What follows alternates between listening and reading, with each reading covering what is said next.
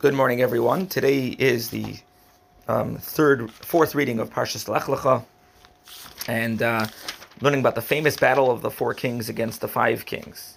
And basically, it was the times of Amraphel, the king of Shinar, Aryech, the king of Elasar, Kedar Omer, the king of Elam, and Tidal, the king of Goyim. They basically, these were the four kings. Amraphel is actually a code name for Nimrod, who was the one. The word Amraphel means plunged. He made Avram plunge into the fiery furnace. Avram was miraculously saved because he didn't want to worship idols. He's a very evil king. And then there was the king of Goyim, literally nations, because that was a place that they got together, many nations, and they made this guy Tidal, their king. And they had a war, these four kings, against Bera, the king of Stone, Birsha, the king of Amor, Shinav, the king of Adma, Shemever, king of Tzoyim, and the king of Bela is Tzoyar. All these names of these five kings were also because they were wicked. Bera had the word Ra, bad, two bads, basically, Bera. But the main thing is the word Ra, bad for heaven, bad for earth, bad for God, bad to people. Birsha means he was wicked, he became great through his wickedness. Shinav has the word Sone, basically, which is the word hated. He hated his father in heaven. Shemever has the word wings in it, Aver. He put wings, some Aver, basically to fly and leap to rebel against the Holy One, source of blessing. And then basically that's who we're talking about. And then Bela is the name of a city. What happened next was they all convened in the valley of Siddim that later became the Salt Dead Sea.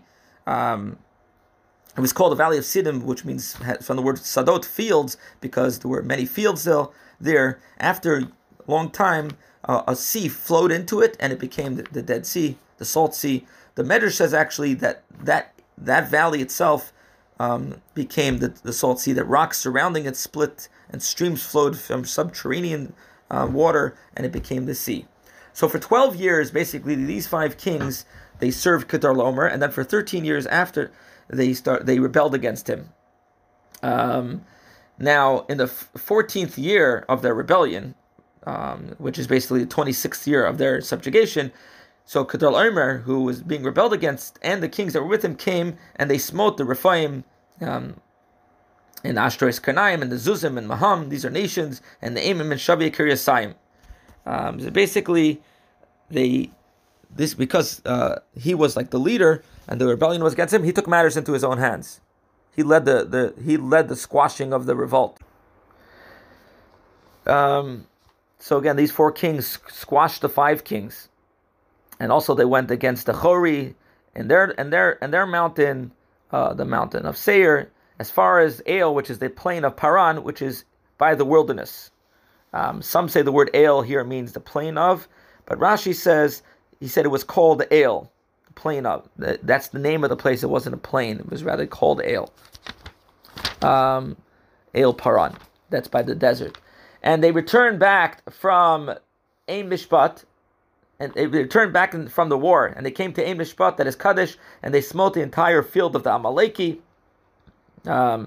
Amalek actually wasn't born yet, but it was called for the future, as well as the Amori that were dwelling in Chatzas and Tamar. Ein Mishpat basically was called because of the well of judgment, because in the future Moses and Aaron would be judged for smiting the rock to bring out water, and it's called the waters of contention. That's why they didn't get to go into Israel, because instead of talking to the rock, Moses smote the rock. Now the Unclus explains it as simply that's where they used to gather for anything to deal with the judgment. And the Stom came out, and the king of Stom, the king of Amorah, king of Adma, king of Tzvoyim, and king of Bela, which was the five kings, came out to battle in the field of Siddim. Also, it says when they came back to Chatzas and Tamar, that refers to Ein Gedi, as explained in Chronicles. So again, these five came up against them, and they fought against Kedar Laomer, the king of Elam, Tidal, the king of Goyim, Amraphel, king of Shinar, Aryech, the king of Asar. It was a battle of four kings against the five, and still who won? The four won.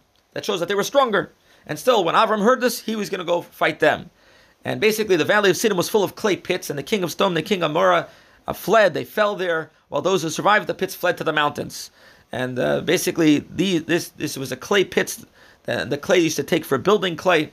But the Gada explains that actually was a miracle. The king of Sodom happened to that he fell into it. God made a miracle, and that he was saved from these pits. And to remind the Jews, because the Gentiles that didn't believe that Abraham was saved from the fiery furnace when thrown in by Nimrod, some didn't believe it. So on his account, Aram's account, king of Sodom was saved from these pits in the war, and therefore everyone started to believe in Avram as well and his miracle. And the rest of them ran to the mountains. Hera is like to the mountains. And they took, these four kings took all of the property of Sodom and Amorah and all its food, and they left. And they also took the nephew of Avram, Lot, his brother's son. And the reason this happened to him, because he was sitting in Sodom, that caused his misfortune. And the survivor came and told Avram, the Ivri, survivor is Og, who was a survivor from this war, also a survivor from the times of Noah, from the flood, according to one opinion. And they told Avram, the Ivri was called the Ivri because he was on the other side of the river Paras, and he was dwelling in the plains of Mamre, who were his friends. They made a covenant of peace with him. The brother of Eshcol and the brother of Aner, they were Avram's allies, and he actually came to tell Avram that your nephew was taken captive. He wanted Avram to battle and die, and then he would marry Sarah, his wife. That was his plan. Avram heard this, and basically that his relative was captured. He armed his 318 trainees, those who were born to his household, and he gave chase as far as Dan. Basically armed them, and the word, his trainees, were the one is written, chanichai, basically like chinuch, trained ones, refers to those who he educated to observe the commandments, the mitzvahs. And also, according to one opinion, he didn't have 318 people, or rather, all he had was his servant Eliezer, and Eliezer is the numeric value of 318. And he ran as far as Dan. Basically, he became weak, because years later, his children would set up a calf there for idol worship, so that weakened Avram when he got there. And he basically, him and his servants divided themselves against the four kings at night, and he smote them and chased them as far as Chova.